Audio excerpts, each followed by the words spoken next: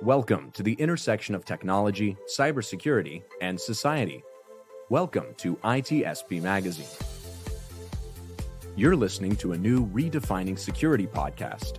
Have you ever thought that we are selling cybersecurity insincerely, buying it indiscriminately, and deploying it ineffectively? Perhaps we are.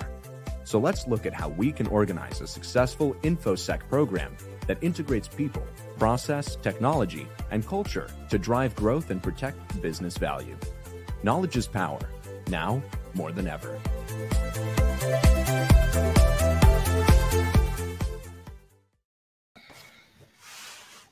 And just we are live here on ITSP Magazine with good friends, old and new.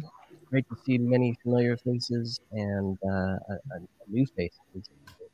And I think everybody kind of knows each other from the medias, the socials, if you will. Thanks for everybody for joining us live today for a new Redefining Security episode. Special edition. We don't go live. We normally don't do video. We just dig in on audio podcasts. But I want to do more of this, and I think not necessarily event driven. Hopefully, not event driven like today's episode is about. But when important things come together, we need to talk about it. And today is no FUD, no BS, straight shooting. What's going on with Log4j or Log4j, as I like to fat finger it when I'm typing. But I'm gonna take a quick second and set the stage because I actually wrote a piece about this back when I used to write for Tech Target back in the day when I wrote for them, and as an independent journalist, if you will, back in 2013. And I was looking at mobile security and app security, and I watched a bunch of sessions at RSA conference and interviewed a bunch of people, and like folks like Chris Eng and the late Howard Schmidt, Eric Scow, Jeff Williams, Duna Dezovi, and then Twitter researcher Charlie Miller. I put this article together, and in there was a report. And in that report were some stats about reuse or open sourced libraries. And there was one that topped the list. Can you imagine which one it was? Log4j. So this is something, and we were talking offline before we started, that, I mean, nobody thought logging and logging libraries would be an issue, right? But it's become an issue. So I'm thrilled today to have this conversation. We're going to get into what's happened. Why does this matter? Where's the overhype? Is there overhype? What do we learn from all this? And I have Katie Nichols joining, Director of Intelligence at Red Canary, SANS certified instructor and former principal cybersecurity engineer at MITRE. Welcome, Katie. We have Alyssa Miller, Business Information Security Officer at S&P Global Ratings, and also the co-host of the Compromise podcast here on ITSP Magazine. Welcome, Alyssa. Eric Thomas, Information Security Analyst, SecOps Cloud Security at HT Supply, and he's also a cybersecurity instructor at Cover 6 Solutions. And last but certainly not least, Mark Nunnenkoven, a distinguished cloud strategist at Lacedwork. So welcome, Mark. That was a mouthful introducing everybody. Here we are, right? Here we are. Are we showing our week behind us in our smiles? Do you see these bags? Yeah, somewhere, yeah. Somewhere are the wrinkles and the frowns. But all right, I'm going to kick this into gear. For folks watching and listening live, feel free to comment. We're on YouTube and Twitter and Facebook if you want to be there, and LinkedIn as well. Some of those we can engage better than others. YouTube is pretty good for that. Feel free to throw up some comments or questions. We'll kind of pay attention to that. Alyssa, I'm going to start with you. As somebody who you have a unique title. It's one that's growing in popularity, but it's business focused. So I want to start with, how do you as a business leader handle what's been going on, and maybe your perspective of this last week with Log4j and what's happened? And I'm going to hear from kind of everybody's perspective on this, but I'm going to start at the business level. Yeah. So, I mean, it's been interesting, to say the least, partially because, trying to being that connection to the business now, trying to sell to them the criticality of this when they're used to hearing security tell them everything's a fire, right? Trying to come to them with a credible story to undo the sins of the past, if you will. Because this role within my organization is very new. I'm just coming up on 1 year. So they're still kind of learning how I operate and stuff. But I told a number of them on the call, I said, look, you know me, I don't typically come at you with a bunch of fear and scare tactics and things. Like, this one has me scared. Like, this is really a big deal.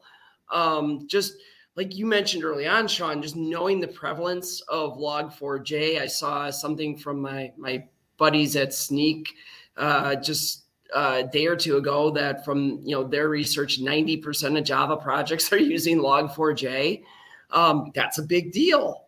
And so, that's been a real big challenge, because it was, how do I spin these people up, get them to understand and give us the right level of focus and criticality to this without it becoming just another case of InfoSec FUD. And so, that alone has been a significant challenge. The other thing that's really been challenging and trying to temper it with them is there is a lot of frustration because the story keeps changing, right? First it was, just the versions of Log4j that you need to have. First it was 2.15, then it was 2.15b, then it was 2.16, and now we're already hearing 2.17 is coming. And so, they're in there they're doing the thing, they react well, they're fixing things. And then it's like, whoa, here we go again. So that side of it has been tough. Now, the last thing I'll say on this question, and I'll shut up and let other people talk, is we did have some cool stuff that really helped us from the security side. Like, we have an SCA tool in place.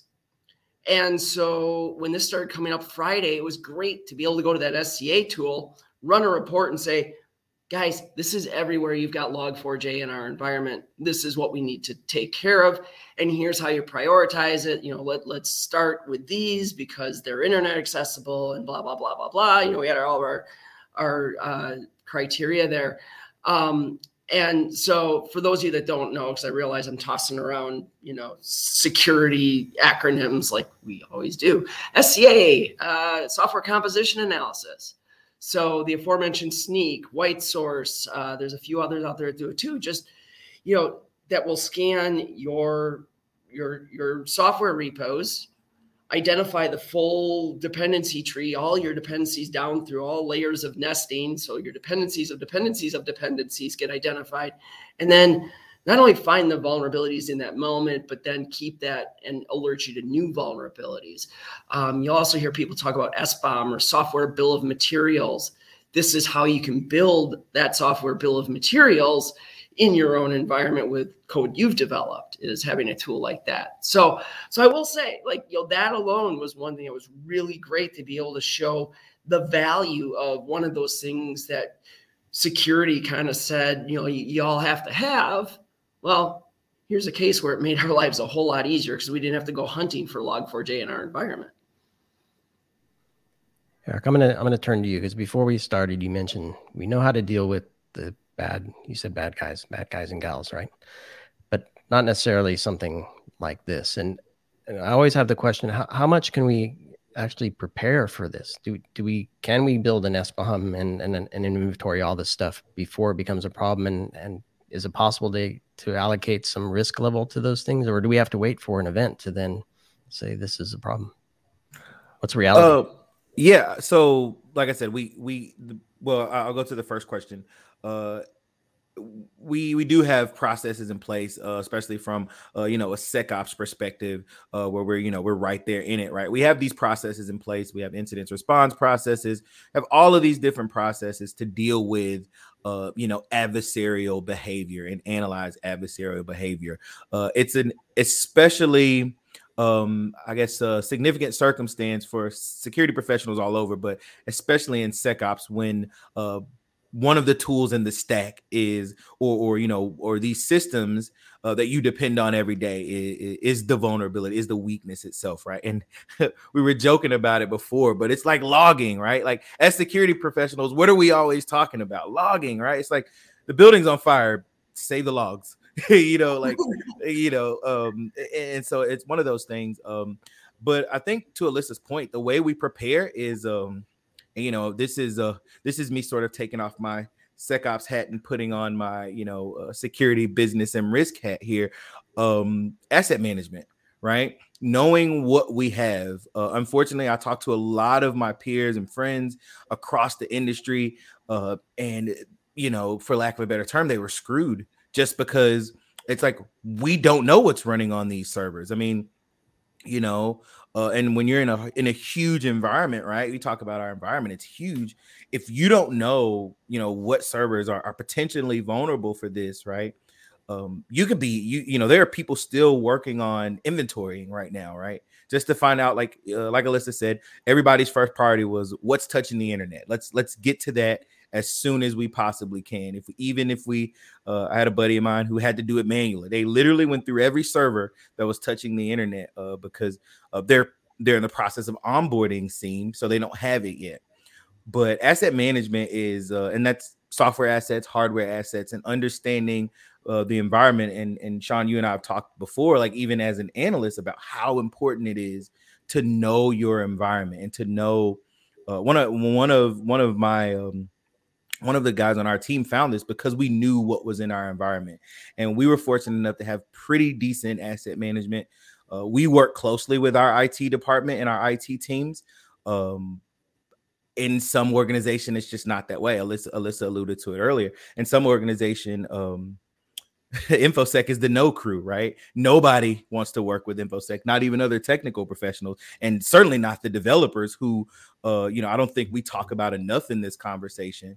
Certainly not the developers. They never want to work with InfoSec. So we were fortunate enough to have, I think that one of the things going forward that prepares us for this is building relationships across technical disciplines. All of your technical teams having a working relationship, from your InfoSec people to your network people to your devs. And I publicly on Twitter give the devs a lot of grief about throwing out insecure code, but I had to call a few of my dev friends and say, hey man, how you doing? How are you doing? And they're like, me? What about you? But yeah, we have to have this communication across the aisle. And asset management. We don't talk about it enough. It's in that same bucket with availability and site reliability, right? It's one of those things security people don't really want to talk about, but it's essential in situations like these. Nice. And I'm going to go to Katie, and everybody can jump here in a second, but Katie, you first. Your perspective of the last few days is, you have a lot of experience in different areas, and you get to see a lot of things. And I think everybody here interacts, Eric just mentioned it, with their peers and their friends and their foes on social media. But you get a nice perspective across the board, companies large and small, and individuals dealing with this thing. Your personal perspective and maybe a recap of some of the things you've encountered as you've engaged with some of the other folks. Yeah, absolutely. I'm happy to. And thanks for having me here. Great to be here with you all. Been a long week. I can't believe it's been a week since this first was disclosed. Over a week now, I guess. A couple things. First off, I would agree with everyone. This is incredibly serious. But I think some of what I'm learning is that the InfoSec community, when we have something like this, sometimes I think we enjoy panicking a little bit too much. Panicking doesn't really help anything here. And so I think I've seen a lot of panicking and churning and people feeling like maybe because this is a big deal, they have to panic. And if they don't panic, they're not responding correctly. That is not a necessary part of the incident response cycle. That said, I certainly understand it. This is widespread. I would say if there's any silver lining right now, it's that honestly, based on myself and all of the people that I'm constantly trying to keep up with and talk to across the community, is that honestly, the post-exploitation activity has not been that bad when compared to some other major vulnerabilities.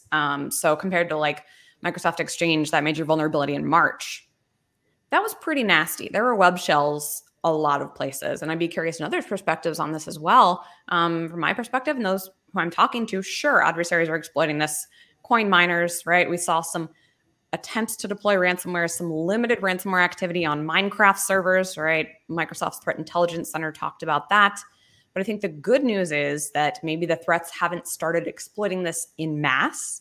So the impact isn't as bad as we fear it could get, which is a good thing because it gives us all time to get patched, to catch up, to mitigate when we can't.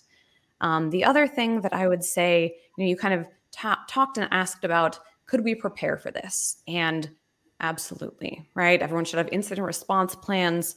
We talked about SBOM, software bill of materials, and Katie Masouras, another Twitter friend and colleague, she said she was watching, and I should give credit to her. She kind of helped me adjust my thinking in that, right, software bill of materials are helpful, but maybe before that, and Alyssa made the same point, maybe we just need some kind of inventory. But what I would say is think about, right, SolarWinds, that was almost a year ago, been a long year. We talked about SBOMs and inventory after that. And what I would offer is that it's so easy for all of us to say, just keep your stuff updated, make sure you have an inventory. Sometimes the basics are not easy. And I think that's what we're discovering is that as much as we as security professionals say these things are so important, having an inventory, patching, have an incident response plan, that stuff isn't easy. And so I'm sort of left with, right, when we're through this, figuring out how do we help people do these basics that are so foundational, maybe in a better way. And Mark, your perspective, and I'm going to ask you to kind of point this in a direction of line of business owners, engineers, people playing around. They spin stuff up in the cloud. They launch new apps that are fun and skunkworks that turn into real things. How do we manage that in parallel to what the others have said, where you can't panic, right? So there's stuff out there we don't know about regardless. So how do we balance those two things? Definitely. Yeah. And when Katie said that, we need to focus on the basics more, and that I can't agree more. Right. And I think that the problem is that we in security love the 0 day. We love the advanced attacks. We love that interesting stuff. But, it's professionally interesting. But I think also it's an area where we have more control. Whereas asset inventory, working closely with the line of business, that's reliant on other teams outside of our own. And it takes consistent effort, consistent communication. It's a long haul to get there. And sometimes we just default to the easier, even though it's more technically complex. And this rolls right into what you're saying there, Sean, as far as people spinning up stuff in the cloud, just experiments, different tools they're running, different open source stuff they're running. That's almost the best scenario, because as Alyssa was mentioning, you can use the compositional analysis, you can scan your repos, you can check your templates, you have a better chance of knowing what's running there through some automated techniques than what I've been dealing with this week, talking to a lot of people, some off-the-shelf stuff, a lot of IoT stuff, a lot of enterprise apps where when you talk to the business units, they're like, yeah, I run XYZ. And you're like, yeah, I'm not worried about that. I'm worried about what that's built on. And so even if you get the names of the tools these people are using, then you need to go do the research with the vendor to figure out, okay, what is there, or you need to try to scan it. So I'll give you a concrete example. I was talking to a friend of mine who's in bioinformatics, and all of their lab equipment, all this big sequencing stuff, $500,000 machines, they're just Windows boxes, with a bunch of other cool stuff attached to them. But a ton of this stuff is written in Java, and surprise, surprise, it's all got Log4j built into it. But nobody can touch that box because it's under a maintenance contract. They don't have admin access to any of this stuff. So you can risk like hot patching it, and you can try to put some mitigations around it. But it's sort of this long tail that's really a huge challenge. I'm just reassured by what Katie said, because I know we're seeing the same thing from our data, is that post-exploitation activity isn't that bad yet. It's mainly just finding out what's there. But this long tail is kind of scary because that won't hold up forever, right? Someone's going to figure out a way to leverage this into a much more significant foothold. And we have to figure out how we can get to that other stuff to patch it and put other mitigations in place to protect the rest of the business. And that's just a lot of grunt work. Let's talk about that. And whoever wants to jump on this, and I'm sure all of you have some perspective here. So don't panic is what I'm hearing. It's easier said than done, right? You have that assumes you have some first step in mind, whether it be the right one or not. What are those first steps? Because Alyssa, you mentioned it was what I can't remember the numbers, 215 and then 215B and then 216. So how, patching sucks in general. How do you do it 3 times? And is that the last one even? So is that the right first step, or is it some other mitigating controls, or what is it? I mean, I can share what we did, and it was you take it and you have to, it is that idea. Don't panic. You have to look at it systematically. Our look at it Friday was, what's the very first thing and quickest thing we can do that will reduce this risk? And so there were some, mitigating controls we were able to quickly implement, and we knew they wouldn't be perfect. I mean, and that's a big concept that security misses. We have to understand nothing is perfect. We talked about SBOMs and stuff. Your SBOMs, your asset inventories, they're never going to be 100%. They're never going to be a replacement for, we're going to have to at some point search our environment to make sure we don't have this thing anywhere we didn't see it. But, when you come back with a big report of where for sure you have it, well, that gives you a place to start in the meantime. So I think it's having that methodology to just, first of all, say, all right, let's look at the things we can do right away. What do we have the technology in place to do? For some people, it might have been that they had, WAF technology, and they were able to get, a lot of the WAF vendors, web application firewall vendors, were able to provide you with immediate, I know AWS had it, Akamai had it, a few others had it. Very quickly, they had signatures and they started updating them as variants came out. So that was something that someone might have been able to do. For others, it might have been, hey, you know what? We don't have that in place, but we can control our proxy and we can shut down outbound traffic because we know this thing has to be able to connect to the internet outbound in order to be effective. So where can we shut that down or severely limit that? Even if we can't turn it off completely, just turning off, obviously LDAP going out would be a great one to shut off, because that was the first, big exploit we saw was Jindy over with LDAP. So, there are things there you can do, but it's just identifying what that is. For some orgs, it might have been just, hey, we got to shut off our internet connection. If you're in a space where, maybe that's business expensive, but it's not going to destroy you, maybe that was what you had to do. But it's looking at it and then just have that plan of how do we progressively build out, to use the buzz term, defense in depth, right? And just keep adding to your defenses until ultimately you can do the primary mitigation, which is that code change in many cases to replace that library.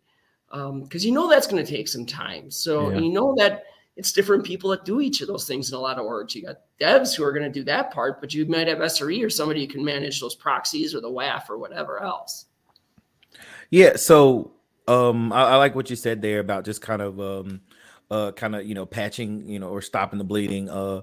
From an ops perspective, our first approach is always right. Limiting the attack surface, right, and containment. So I know for ops teams, that was the primary mission. After you had a lot of once the threat intel teams, validate, okay, hey, this really is a thing, because that's another thing, right? With threat intel, Katie said it, security people panic. So one of the first things we had to do was validate this thing, right?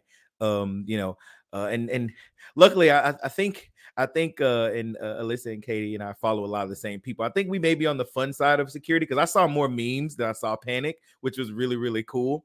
But security people are going to panic. So you have your threat intel validate that this is something, and they want to move quickly, right? And so when we're talking active threat intel or an actor that may be active right now, maybe they'll give the thumbs up to go ahead and start taking that IR action at 70% versus 100% if this is an active threat, if something that we think is active, right? But once you do that, you want to, first of all, get an assessment and idea of what your attack surface is within your environment. This is where I'm going to say it again. Maybe we can do like a drinking game every time I say asset management, but this is where it comes in, right? What is our what is our, threat landscape? What's vulnerable? Do we know what's vulnerable? Do we need to go with sort of a break glass approach? But for ops teams, it was containment. I can tell you, for us, this unfortunately, the threat intel came in around, in the afternoon, like around 3 or 4 on a Friday. You guys know what that means. I don't have to say it because my boss may be watching, but you know what that means. Party time. Around 3 or 4 on a Friday, everybody's, and then we get this, and it's just like, oh, okay, threat intel guys are still working. I'm gonna get ready to head out soon. And then it's just like, then you see that good old, Teams window comes open that, that says P whatever, and you're just like, yep, I'm done. But for ops teams, it was containment all the way. And so I think going forward, one of the lessons that ops teams in general can take away from this is, how well, I want to make sure I say this the right way. How well you're nurturing that relationship and communication between other technical teams, because for some people that I saw responding to this, the language of it was a barrier, right? Critical to the security team means this could be exploited. This is an active vulnerability that there's no patch for right now, right? Critical to the networking team means outage. Critical to the business means the e-commerce site is down. We're not all sharing the same language. So I think going forward, we should definitely have some sort of shared communication. But to Katie's point, most of us have IR plans. And in those plans, the very first step is going to be after identification. The very first step is going to be containment. Yeah. And then we work from there once we get it contained. Yeah, Eric, I think you said something that was also a challenge for a lot of orgs that I talked to: communication. In any incident response I've ever been part of, the communication is the tough part. For example, right, we had a comment from Frank and watching online about, right, them learning that certain systems they were running end of life versions, right? Log4j version 1, not version 2, which reportedly wasn't vulnerable to this specific vulnerability. And so one of the things that's so tough is just getting accurate info, validating that info, and then communicating that, right? So Frank's team would have had to figure out, oh my God, Log4j is vulnerable. Where do we have Log4j? Cool, but then get into the details, right? Look at the documentation from Apache, from MITRE, right? From NIST on these CVEs. What is it actually vulnerable to? And there has been so much confusion throughout the community, right? And Alyssa mentioned this as well, just in figuring out what freaking versions are vulnerable. And that's changed constantly. And so, right, again, this is something for later, but even now, orgs hopefully are getting into a good communications tempo, right? Where they have a plan. Maybe it's every day we update the executives, but that communication is absolutely key and a huge challenge. Yeah, and to that point, Katie, and actually one thing that Eric was saying as far as, speaking different languages, one of the things that I find that we've accepted as sort of normal in security is that this is going to change as it evolves, and it's going to change constantly, right? So, I mean, we saw that Alyssa called it out with the version numbers, which I don't know how you keep track of them, because it's, it just keeps, every time I open my email, there's another one coming. You're like, oh, here we go. But I mean, and it's the same thing for attacks. We've been seeing, the research community has been seeing different attempts and different, so we saw the initial really simple string, and now we're starting to see string escapes and different things to get by those controls. And in InfoSec, we're sort of used to that basic functionality of, okay, we have one way of identifying it now, we know that's going to change. But we just assume it so we don't talk about it. And that, I think, comes back to your point, Katie, around communication, is that one of the best things you can do in any of these processes is make it crystal clear to everybody that you don't have all the information and that new information is going to be coming in constantly, which means the situation could change, which means the decision we make right now may not be valid in an hour from now because something changed. Now, hopefully it's not that bad, but like that is just a basic thing that I think we've internalized, but then fail to communicate out to the rest of the people. And it causes so many problems because of that. Yeah, so I want to jump in on the conversation about returning to basics, right? Because this is something I think bears more discussion in the security world. because there's no doubt that the basics are right. There's a reason they're called the basics.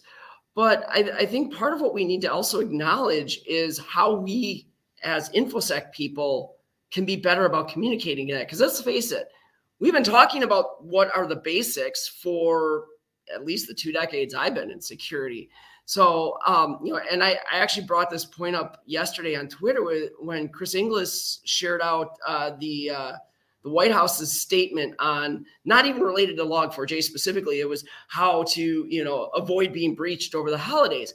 And you read through this statement, it's the exact same things we've been saying forever. It's, patch your stuff and do, cybersecurity awareness training and use MFA. And I'm just sitting there reading it like, we've been saying this forever. Nobody's listening. And then he tweets it out and he says, well, my hope is that now organizations will start to make these a priority. And my question back to him, and I'm sorry, Chris, I know I was kind of snotty about it, but legitimately, like, why now? Why is it going to change today? Because Log4j happened?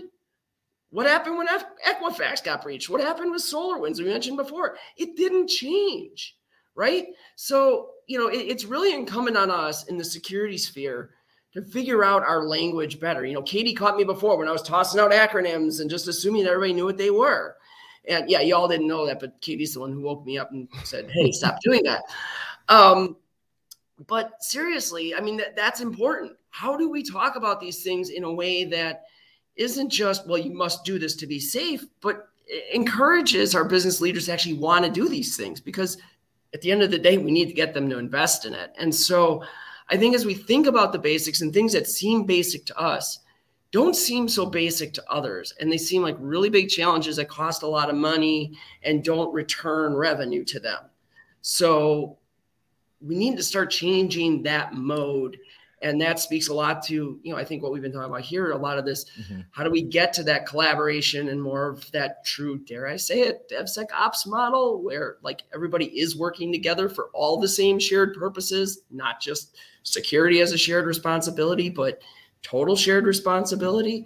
Those are the kinds of things that we've really got to start to embrace. We need to lead that charge from the security team. So quick comment I think you're absolutely right. And I think Sean and I have talked about this before. For when we talk about communication and collaboration, right? I think it requires, I think I'm going to lose some followers. It requires us to work with the business. It requires us to stop doing this. Yeah, sorry, I just lost like 200 followers. I didn't have that many to give, So anyway, it requires us to work with the business. Nobody wants to hear it. It's like, oh, the business, all they care about is money. Well, it's like, well, guess what? You should too. You're protecting their money because their money somehow through all of this stuff winds up in your pocket. So we as security professionals, and I don't like to, I cover my ears when she said DevSecOps because I'm like, no, but in our reality, we have to find a way to work with the business. And I think it starts, one of the things that I train analysts to do is to learn the business first. Before you touch any security tool in the stack, you need to be able to tell me if I give you a host name, you need to be able to tell me what team owns that host, who the point of contact is, where it's located geographically, and and who the ServiceNow assignment group is. Because you need to understand the business. And I think that helps with communications. Naomi Buckwalter talks about this all the time, right? Of just being more friendly, right? Showing up to meetings. I'm sorry, security professionals. We show up to somebody said show up with donuts. Show up to the meeting. You know what I mean? Show up to the meeting. When go to CAB. Oh, that's another 200. Go to your change advisory board meetings. Go, because you need to be in there, and maybe don't say no on your first meeting, right?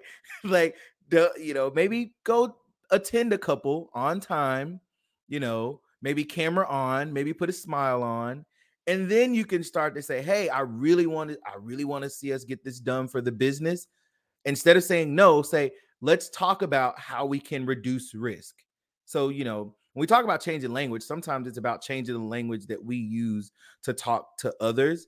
And Sean, to the point of this thing, like the whole part of it is we got to stop using fear, uncertainty, and doubt, right? Yep. And we have to do it.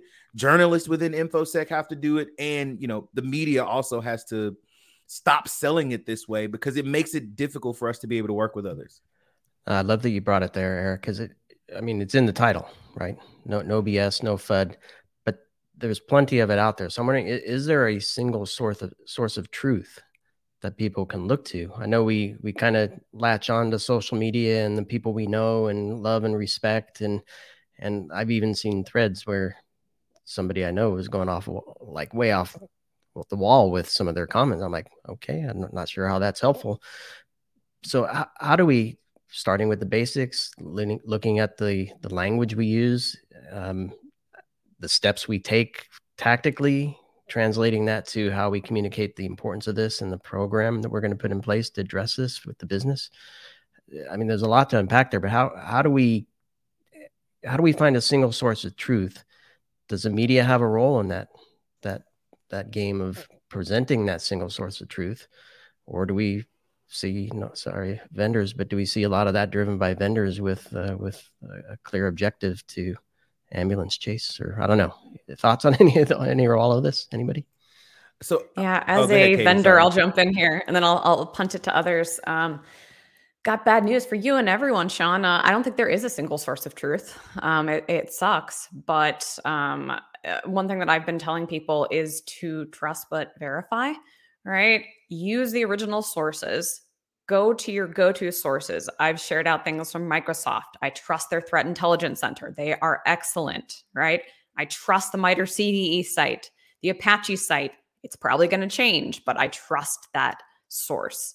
It's so easy. I've seen so many things over the past week where people are like, someone on Twitter said this.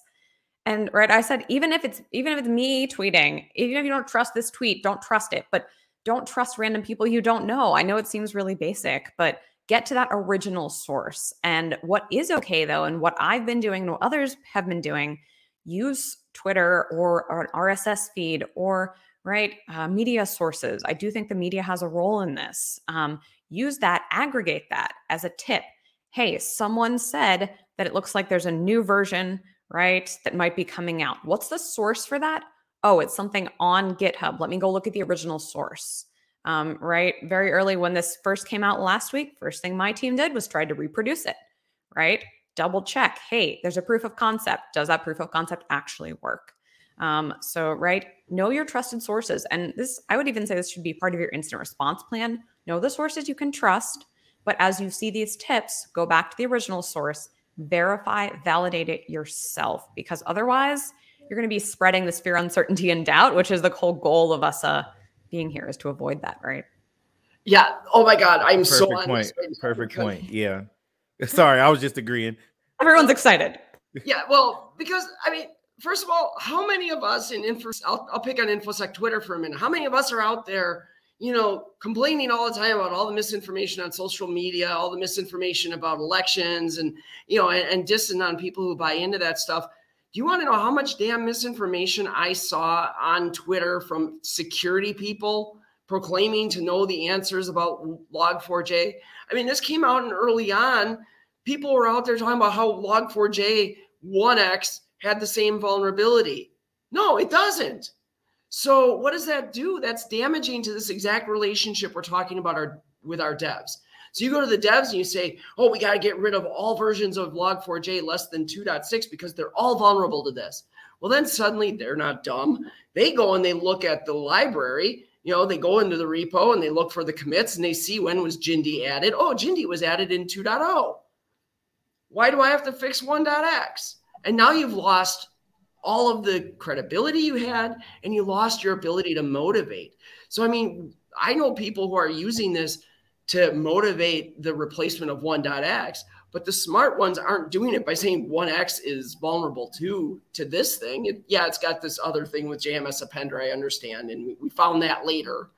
But the reality is you can use this to your advantage without lying or spreading misinformation. There's just this weird thing, like everybody wants to sound like they're the expert when one of these things happens. Like, just how long would it have taken one of you security people who was screaming that Log4j 1 was vulnerable to the same thing. How long would it have taken you to go out to GitHub, look at the commits on this thing, and figure out when was Jindy added?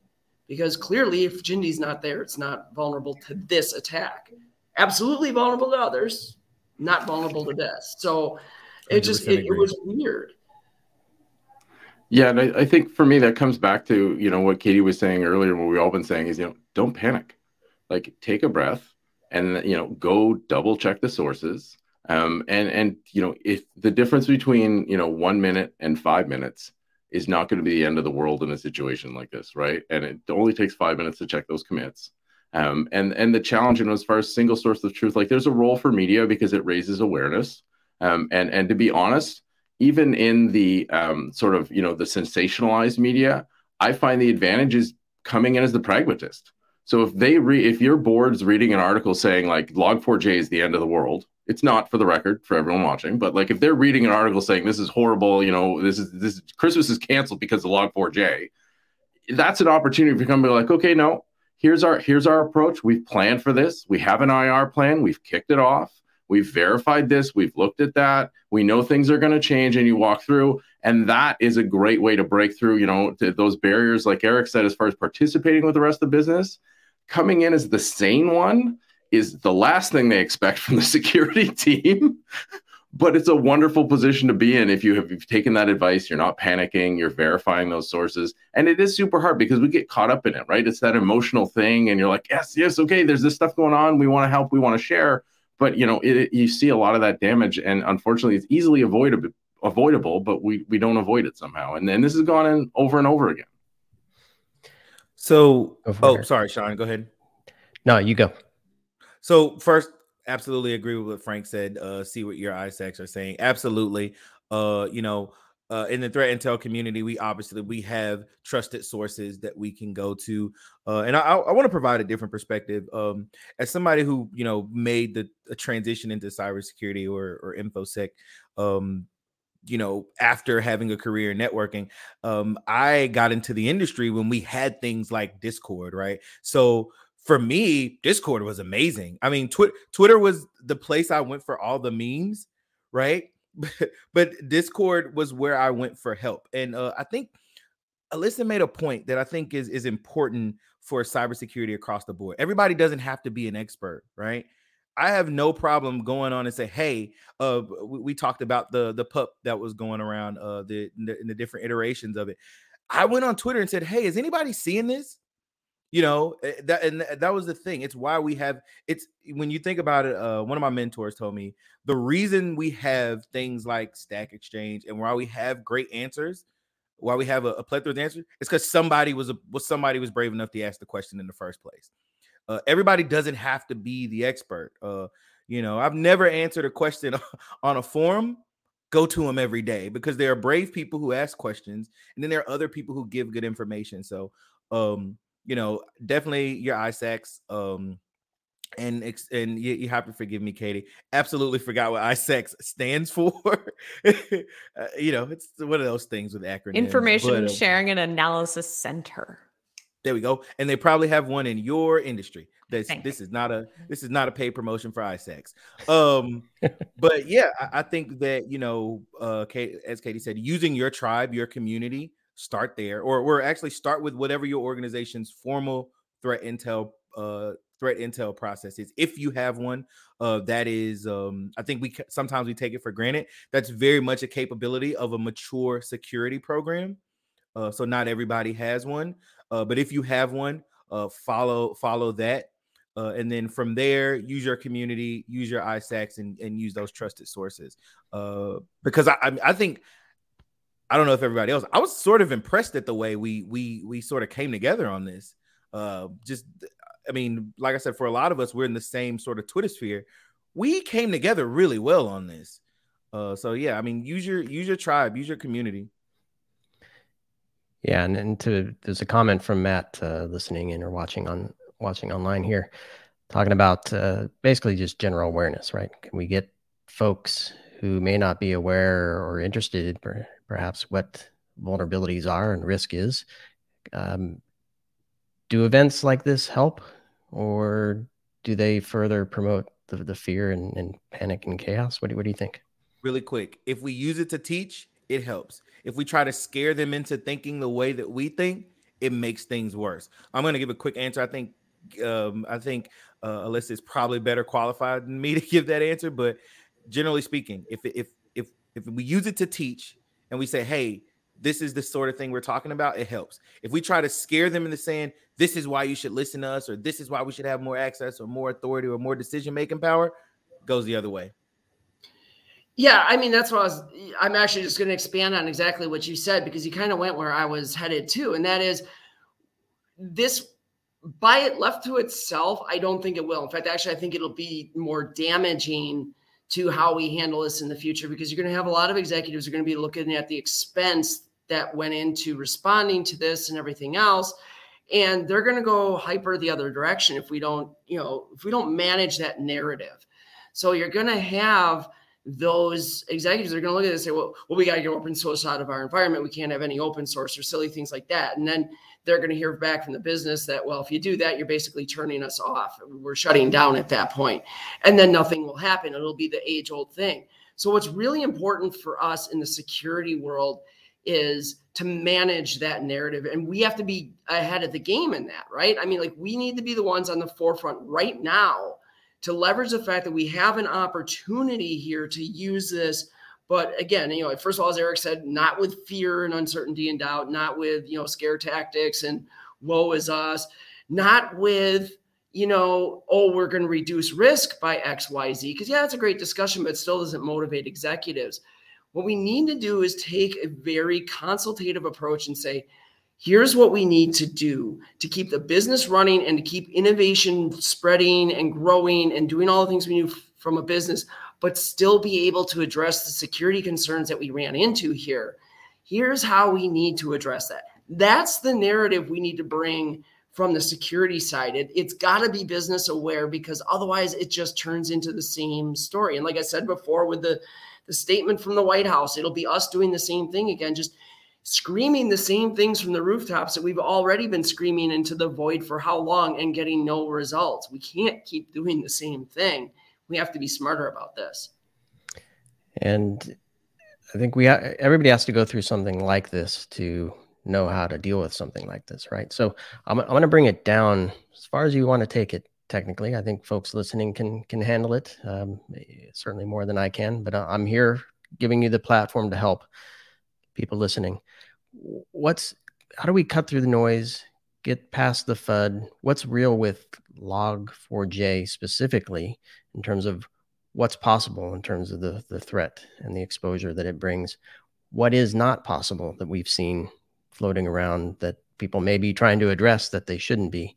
And if definitely want to look at Log4j here, but if you want to open it up to general open source software, we can look at that. But let's focus on Log4j first. So hey, real I'll quick. kick this off. Oh, sorry, Katie, because you're going to Eric. say something valuable. Somebody just texted me and said they think it's Log4j. Are we saying that wrong? Do we have bad intel? Oh man, we're not getting into this. Okay, sorry. My colleague Matt Graber is Log4j. Like, he likes the French accent. I don't even know. Somebody said it's Log4j. All right. Sorry. Yeah. I didn't mean to derail it. I was just like, wrong. Here we are talking about trusted intel and we can't even get the name right. Sorry. Go ahead, Katie. It's all good. So what I was going to say is, first off, I don't think it's realistic to expect that everyone in the world is going to immediately patch this, first of all. So, I don't know how technical we want to get. I just brought up my colleague's notes because Matt Graber is my trusted colleague who explains how this stuff works. So I think what is true, right, that adversaries can have some adversary supplied input that will exploit this vulnerability. We know this.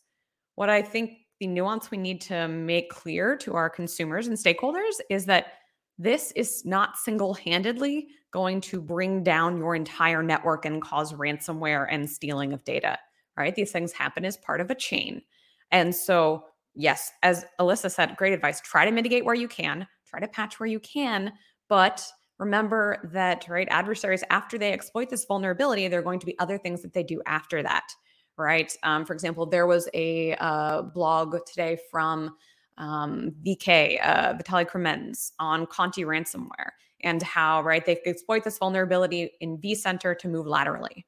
I clarified with him, because Conti ransomware exploiting this sounds terrifying, that, right, that was actually in their lateral movement phase after the initial access, a bunch of execution, Cobalt Strike, other stuff that is the same stuff that we detect as ransomware precursors already. So I think that's one thing that maybe people just coming into this don't realize. Yes, this is the initial ingress rather, but it's not the full attack chain. So that's what I'd offer. I want to, yeah, I agree. We we laugh about it, we joke about it, and there was a lot of talk about it. I think for a majority of the InfoSec community, we were talking about it so much because of the extra work we had to do. But to Katie's point, it's not the end of the world. This is if we're looking at it from a MITRE standpoint, this is potentially the threat there is initial access, right? There still have to be a lot of other things that happen before we get to exploit, or before we get to some sort of data exfiltration or action on objective here. So I think that's one thing. I want to get talk to the ops people specifically. Here is where we have to really start to think about the basics, right? David Bianco's pyramid of pain, right? Understanding what the IOCs that we're looking at, and figuring out what's valuable to build our operations around. From where I sit, detection was the name of the game. Once we were able to get containment, how do we detect this thing? And to what I think Mark was talking about, how this thing kept changing. I mean, the list of IP addresses. Whoa. I feel bad for anybody who's trying to do this at at the firewall level. I mean, I'm sure firewall teams are still working, just because there was the list of IP addresses. So I think that we have to understand what this thing does. First of all, is it's not, if you're vulnerable, it's not as noisy going in, but they still got to get that reverse shell out of there, right? So that you probably have other stuff in place that keeps it from going too far, but you do want to use this as Alyssa said, go ahead and patch, go ahead and get things done.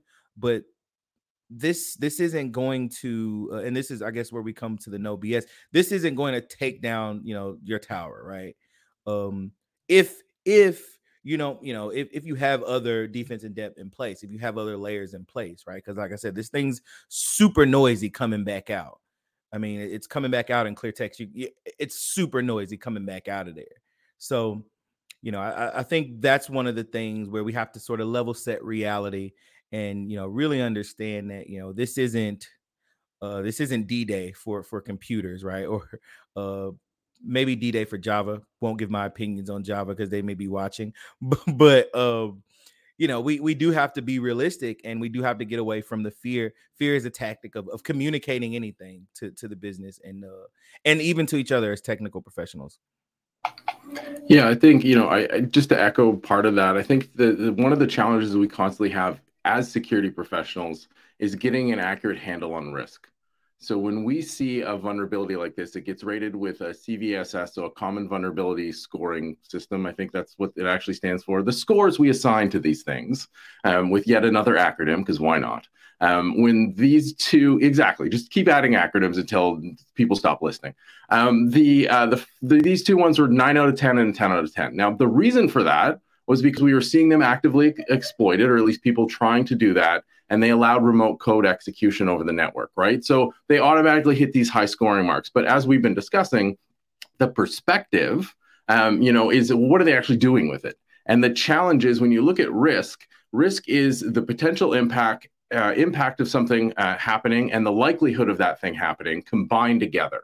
We're generally pretty good in security about figuring out the potential impact, right? We have earned our tinfoil hats for a good reason. The problem is we're not great at the probability piece. And so we almost automatically assume this could be devastating, therefore it will be devastating, therefore we need to react. And as we've talked about here, yeah, it could be, but we haven't seen that yet. And so the likelihood right now is relatively low, which is a good thing. That gives us time to go through the motions, to go through the basics, to bring it back to what Alyssa was saying, to go through these basics and work with the business to actually mitigate or to fix the root cause of this issue. The challenge is communicating that and working through that in a logical manner. And I get it. From a risk perspective, we never want to leave holes open, because you never know what could happen, right? Something bad could happen. And we've seen that repeatedly where in competitions like Pwn to Own, which is a researchers show up and try to crack the latest versions of a whole bunch of popular things. And if they do it, they get prizes, right? A great competition to encourage security research. But one of the trends we've seen over the last few years is that the winners have been using lower risk things to get bigger access. So instead of one big hole, they've been threading through multiple small ones because they were left open. And that gets in the back of our heads as security folks. And we need to literally force ourselves to maintain the perspective that when we show up, if we do show up at CAB, we're not the number one priority. The business is the number one priority. We're one of many competing priorities that needs to be balanced. And I think that's super hard to do because we're getting out of the technical side and we're purely in the human side. And that's where we all sort of fall down. So I think, to wrap this back to the original question, this could be bad. We've seen no evidence of horrific things happening, but it's a smart idea to close up this hole as fast as you can because the potential is there, but you have time. So go through the process. Don't skip the steps. Work those basics and you'll get a good result. I love it. Take the time. And speaking of time, I'm sad that we're coming close to the end of this. We have an hour. That means a few minutes left for those joining. I put up a comment from Frank. Only good Java resides in my mug. It's a bit funny, but it was in relation to a comment Eric made. I think kick the Java. I like you, Frank. But I'm going to play on this, and I'm going to ask you each to comment on what I'm about to say as we wrap here. Java, we look at that and we all think technology, right? And in particular part of our stack. And I can say, okay, is that good? Is one element of that Java good and all of it? And then there's the rest of it. But that's all tech oriented. So from each of you, take this technology stack, operations, detection, protection, response, business. What's good?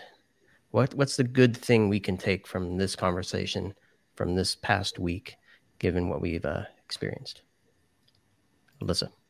Oh, sorry. So, all right. So I'll throw this out there real quick. Being able to actually recognize what's good. Honestly, this is something I think is really important. In security, we're always afraid to tell people when they did something right because we're worried it's going to cause them to get complacent. But you just had a whole bunch, if you're like me anyway, if you work in an organization that develops software, you just had a whole bunch of devs and SREs get all spun up, your change management people, everything else to address this. Look at what they did to address it. Look at what made things better, faster, easier, and compliment them on that. For me, it was, I mentioned SCA before, the fact we were able to get that report so quickly and they had that tied into their pipeline. The fact that their pipelines are efficient and well-structured enough that we were easily able to push tons and tons and tons of deploys across all of our different apps. Don't be afraid to tell them that. That's all good stuff. And the more you tell them that, you actually encourage them to do more of the good thing. So that's my... I say the good that came from this is learning to work together. Alyssa's point is almost exactly my point. You saw dev teams, you saw networking teams, dare I say it, you saw vendors, ops teams, the business all working together to make sure that we were in a good place. And as far as right now, I think we're in as good a place as any. So learning to work together, I think across different disciplines, I think was a big win for us. Yeah, I think one of the good things is we knew about this vulnerability. Someone responsibly disclosed it. We were able to take action, right? And I think that, one of my colleagues commented, hey, at the end of this, Log4j is going to be really secure code, right? And so a lot of people lose track of the fact that we're identifying these vulnerabilities and responding to them as a community is better than not knowing about them, as much as it sucks sometimes. Yeah, I would say for me, it's really the fact that, this is, I can guarantee pretty much every professional has had a conversation with somebody they hadn't talked to before, right? And so it's opening up those laneways, which are super important. And sometimes it takes a forcing function like this. I wish it did, but sometimes it does. And you have that conversation, and I would say don't let it go to waste. Make sure you keep that connection alive because we do need to work together. We're all working towards the same goal. Whatever that goal is for your organization, you're all there for the same reason. You may have different perspectives, but yeah, I think that's a huge one. It's just that conversation. I love it. I love this community. I love this group. Alyssa, Katie, Eric, and Mark, thank you so much. Thanks for those joining us online and actually contributing and participating in the conversation. Thanks to my co-founder, Marco, lurking in the background, helping me out here. Really good conversation, important conversation. Thank you all for joining us. Stay tuned. On the show notes, we'll have some links for folks, linking to some things that I captured as I prepared for this, and I'm sure the host or the panelists will have some things to share as well. So thanks, everybody. Peace out. Stay safe. Keep well. Bye.